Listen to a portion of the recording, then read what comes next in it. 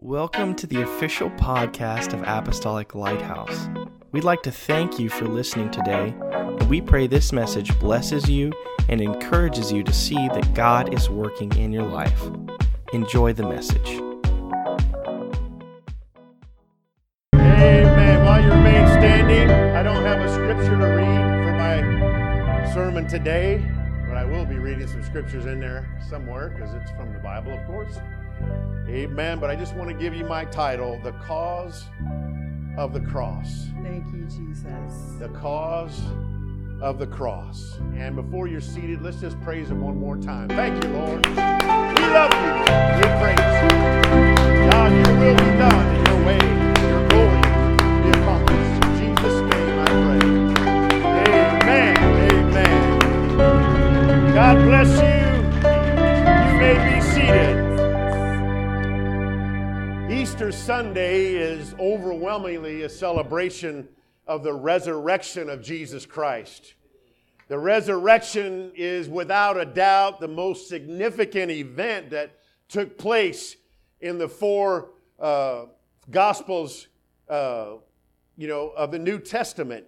Amen. And, many great religious leaders in history have died for their cause. They were buried, and none of them rose from the dead like Jesus did by the power of God after those 3 days.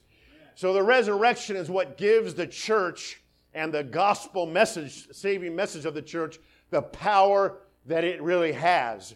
John 14:9, Jesus said, "A little while longer, and the world will see me no more, but you will see me. Because I live, you will live also." He's talking about, I'm going to live after the 3 days. I'm going to live so you have a chance, amen, at living and having a new life and spending eternity in heaven with me. You see, the resurrection also makes it possible for God's people to rise to meet the Lord in the air when that great day arrives. Romans 8:11 said, "But if the spirit of him who raised Jesus from the dead dwells in you, he who raised Christ from the dead will also give life to your mortal bodies through his spirit who dwells in you." But having said all that, you cannot have a resurrection without having a death. And when we think about Jesus dying on the cross, there's a question that comes to mind. Who was really responsible for the death of Jesus? Was it Judas Iscariot, one of the 12 chosen apostles? Remember, Jesus spent all night in prayer before he chose those 12 apostles. Amen. And he chose all 12, and they're listed in 3 different Gospels by name, and Judas is always mentioned last. Amen. And he's mentioned last, and he's said to be the betrayer and the traitor. And in fact, in the Gospel of John, Jesus told his apostles, "Have not I chosen you 12, and one of you is a devil?" So Jesus knowingly chose Judas because he was God in human form. He knew what Judas was going to do, and he chose him anyway. Now think about that for a second. God does not always act on his foreknowledge. Just think, if you owned a business and you had foreknowledge like God did, and somebody came to interview with you and you needed to hire somebody, and they looked good on paper and they sounded good, but you knew they sounded good, but they were going to soon steal from you and they were going to threaten your life. Would you hire them anyway? Nope. Jesus picked Judas anyway because Jesus knew that his foreknowledge wasn't the important thing. It was the plan of God and the will of God, amen, that trumped it all. That was the most important thing. That is powerful. So, Judas was the treasurer of the 12 apostles. He kept the money bag. He would steal from it often. And he secretly went to the Jewish leadership and made an agreement with them to betray Jesus for 30 pieces of silver. So was it Judas, or was it the Jewish leaders themselves, the religious leaders, the Pharisees, the scribes, and, the elders, the Sadducees? Because as soon as Jesus started his earthly ministry, they started getting jealous of him. They started getting upset because he was taking all the people away from them and they were following him. Mark 1:22, the Bible said, and they were astonished at his doctrine. The people were, because he taught them as one who had authority and not as the scribes. You know, I think it was getting kind of boring at synagogue with the scribes in those days and the Pharisees. But people were falling asleep in church. The people were not really getting anything. And here comes Jesus on the scene. And he talks, amen, and it's powerful. And he backs up his words with miracles, signs, and wonders. And the people are amazed. Amen. He speaks with authority. Amen. And the elements obey him. Amen. Jesus was a threat to them and their nice religious system they had set up. And it was shallow and it was powerless. They were in it for the glory. They were in it for the accolades. They were in it for the praise of people. But no matter how many times they tried to trip him up, you read, they tried to ask him hard questions. They tried to put situations right in front of him in a public setting to humiliate him, put him on the spot. He always had the right answer. He always got the better of them time and time again. They were publicly humiliated, and it infuriated them, and it made them even more upset and jealous of him. And when they saw that none of their plans would work, they got together, amen, to decide and pull out all the stops and to plan on how they could kill him. Matthew 26:59. Now the chief priests and elders and all the council sought false witness against Jesus to put him to death. And then when they finally delivered him to Pilate, the Roman governor at the time, and Pilate right off the bat, he knew that they delivered him for envy. He knew that they were upset at Jesus because he was one-upping them. He had more to give than they did. Amen. And so we get to the place where, was it Judas Iscariot? Was it the Jewish religious leadership? Or was it Pontius Pilate and the Romans? For we know that Pontius Pilate, Rome was in charge. They were the power of the known world at the time. And they put people in charge to run the different provinces. And the province of Judea was run by a governor named Pontius Pilate. Amen. And when Jesus was taken captive at the Garden of Gethsemane, he was brought by the chief priests and the scribes to Pontius Pilate. Because you see, though they wanted him dead, they could not execute him under Roman law at the time. So they had to break their case with Pontius Pilate so that he would take care of the situation for them. And after interrogating Jesus, Pilate, who was the Roman governor, amen, he just couldn't believe that Jesus was just calm. Jesus was just cool and collected. Jesus was not afraid and nervous like other criminals he has seen brought before him. Amen. He did not act like regular somebody that was in trouble. Amen. Somebody that was ready to die possibly. He spoke with confidence and authority and truth. And it just set Pilate back a little bit. And at one point, Jesus stopped answering questions. Jesus stopped defending himself. And Pilate got very frustrated with him. And he said in John 19, then Pilate said to him, are you not speaking to me? Do you not know that I have power to crucify you and power to release you? And Jesus answered, you could have no power at all against me unless it had been given you from above. Amen. So then Pilate's going, whoa, this guy's, who is this guy? Are you really the king of the Jews? Well, you say so. No, I'm not saying so. All these people out here are saying so. And he was just like getting Pilate all fired up. And then to make matters worse, Pilate's wife, comes in on the side, like, what are you doing here, honey? I'm having an interrogation. And she's going, psst, come here. And he goes over there. I have suffered in a dream today because of this man. Be careful what you do with him. And then he's like, oh my goodness. And he goes back over there. And then now he's really afraid to do anything with Jesus. Amen.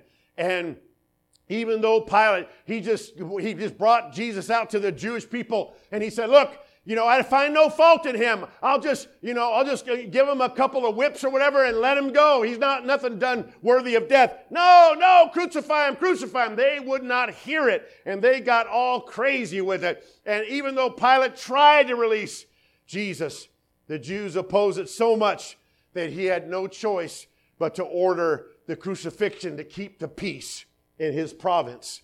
So the Roman soldiers carried out Pilate's order to crucify the Lord. And crucifixion was not invented by the Romans, but it was perfected by the Romans. And it was an ultimate form of execution by torture.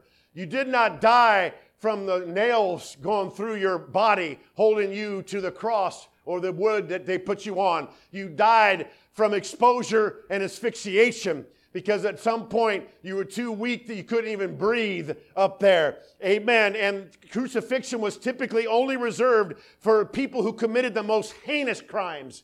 And yet here we have the sinless Lamb of God about to be crucified. Amen. So was it Judas Iscariot? Was it the religious Jewish leaders? Was it Pontius Pilate and the Romans that was the cause of Jesus' death? Or was it Satan himself? After Jesus was baptized and officially started his earthly ministry, he was tempted in the wilderness by Satan. We know, amen, that he fasted 40 days and nights, and I don't know about you. I've never done that, but I'd be ready to probably eat rocks after that. But he said, hey, why don't you, I know you're the Son of God. Why don't you turn those rocks into bread? Because he wasn't done fasting yet. And he so that was the first temptation. And there was a couple of more temptations. So this devil, this Satan, was trying to see who this Jesus was and what he was made of, and what is this? Do I need to worry about this guy? Because Satan had his kingdom all set up and nice, and he didn't want anybody upset in the apple cart. And so he tempted him right off the bat. And we know during the earthly ministry of Jesus, Satan's kingdom was getting rocked and reeled and punched and knocked down, amen, from the power and the authority and the miracles of Jesus. If you read Matthew, Mark, Luke, and John, you see that demons are being cast out left and right, amen, and evil and darkness is being pushed back, and people are being healed and delivered. Spiritual darkness has no choice but to yield and to bow when the power and light of Jesus comes into town, amen. And so Satan's kingdom was starting to come down, amen. So he had every intention and he had every reason to be the one to cause the death of Jesus. And we also know that Satan entered into Judas Iscariot that fateful evening at the Last Supper in the upper room to go and conspire with the chief priests and captains on how he would betray Jesus. Satan not only influenced Judas, he influenced the Jewish religious leaders, he influenced the Romans, he influenced them all. Amen. So was it Judas? Was it the religious leaders? Was it the Romans? Or was it Satan? Amen. All of these I mentioned seem to qualify as responsible parties, individually or in some combination, as the real reason why Jesus died on the cross, why he, who was responsible for his death. Amen. But I will have to tell you this morning, if you selected any one of those or any combination of those that would be responsible for killing Jesus, you would have been totally mistaken. Amen. Because the only one who was really responsible, there is one who was responsible for the death of Jesus, and that's none other but Jesus himself. He is the one. He's the reason. He is the reason that he died on the cross. Amen. John chapter 10, verse 17. Therefore doth my Father love me, because I laid down my life, that I may take it again. No man taketh it from me, but I lay it down of myself. I have power to lay it down, and I have power to take it up again. Amen. There's no Judas. There's no leaders. There's no Romans. There's no devil. There's no nobody that could lay it down if I did not want it to lay down. I chose.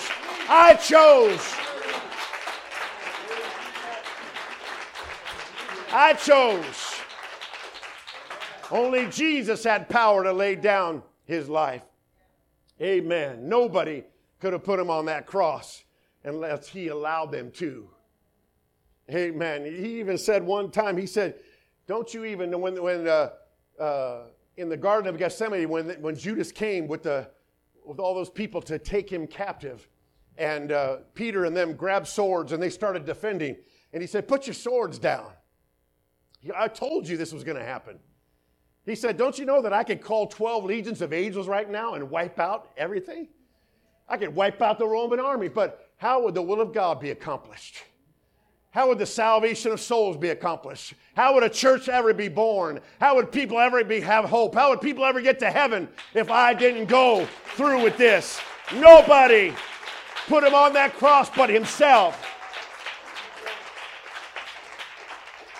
Hebrews 10:7, quoting an Old Testament passage that was prophetic, said, then I said, look, I have come to do your will, O God, as it is written about me in the scriptures. Talking about Jesus, I've come to do your will. I've come to die. Amen. I've come to be the Lamb of God, slain from the foundation of the world, the Lamb of God, which takes away the sins of all the world. It was the desire of Jesus Christ to be obedient to the will of God, and the will of God was him to willingly die for our sins.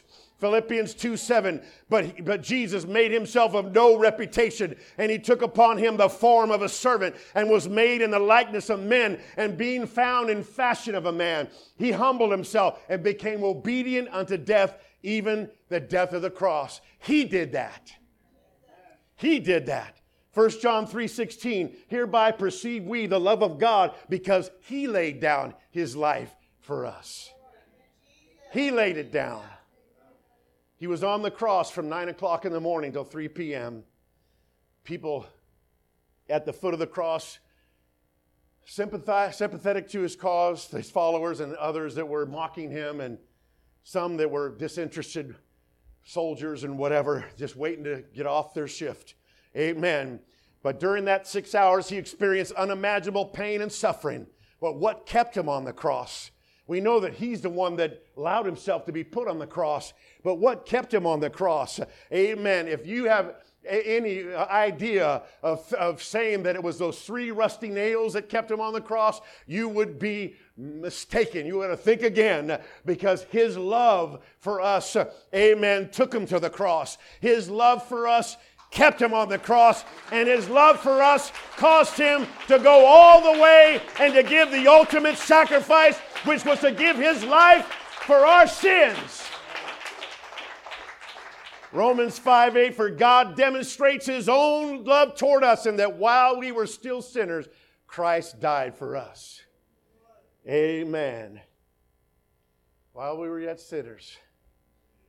You know, if you read up a little bit earlier in that chapter, it says, sometimes, family will die for family.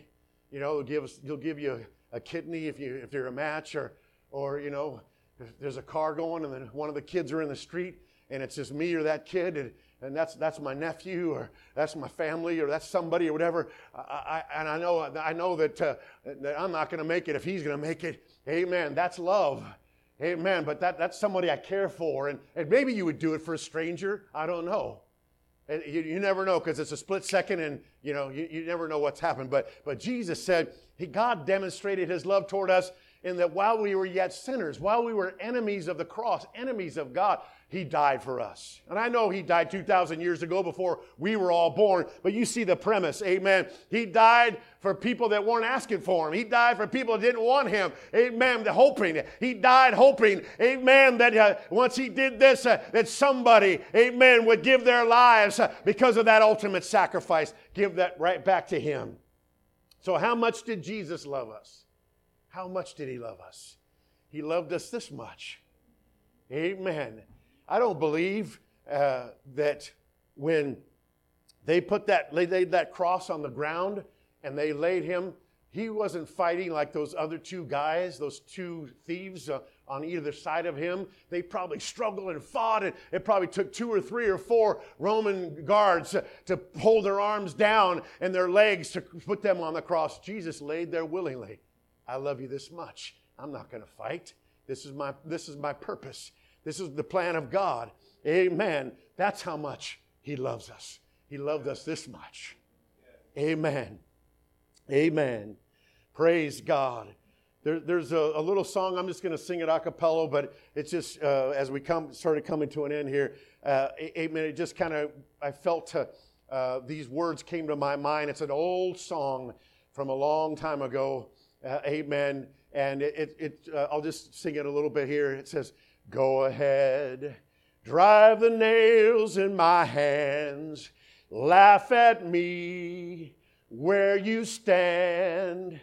Go ahead, say it isn't me. The day will come when you will see, 'cause I'll rise again. Ain't no power on earth can tie me down. Yes, I'll rise again. Death can't keep me in the ground. Go ahead and mock my name. My love for you is still the same. Go ahead and bury me, but very soon I will be free, 'cause I'll rise again. Ain't no power in earth can tie me down. Yes, I'll rise again. Death can't keep me in the ground.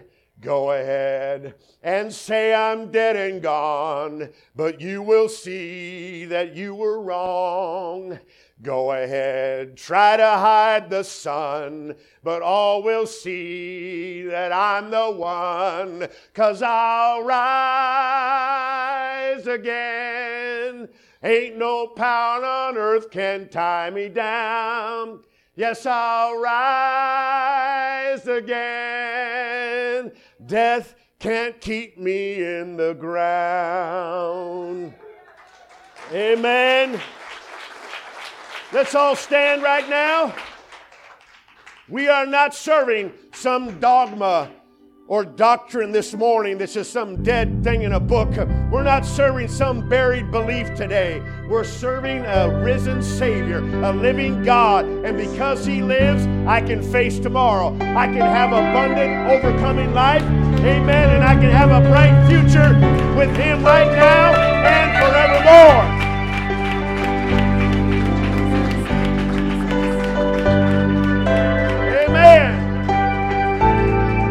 Jesus said, I am He that liveth and was dead, and behold, I'm alive forevermore, amen, and have the keys of hell and of death. You want to know who has the keys to all your problems, all the answers to your hard questions, all your situations that you're at a dead end and you're not sure what to do and where to turn? Amen. He's got the keys to death and hell. Amen. No matter what you're going through. Amen. There's nothing worse than death and hell. He's got the answers. Amen. And you haven't really lived until you have Jesus living in you. You haven't really lived until you have Jesus living in you.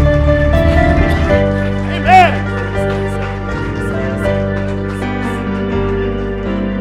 Question to you this morning is, do you have His resurrection power living inside of you this morning?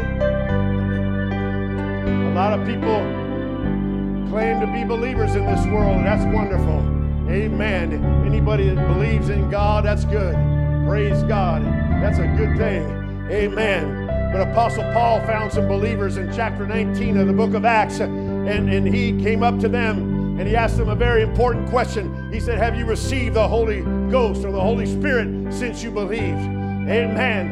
And so I encourage every one of you, if you haven't received the Spirit of God, you have a belief in God. You have a belief in Jesus.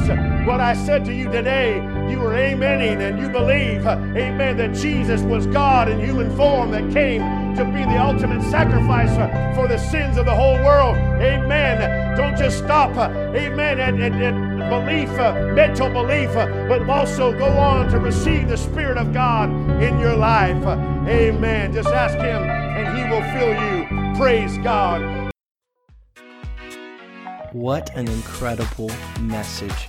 Thank you again for joining us on the podcast, and may God bless you.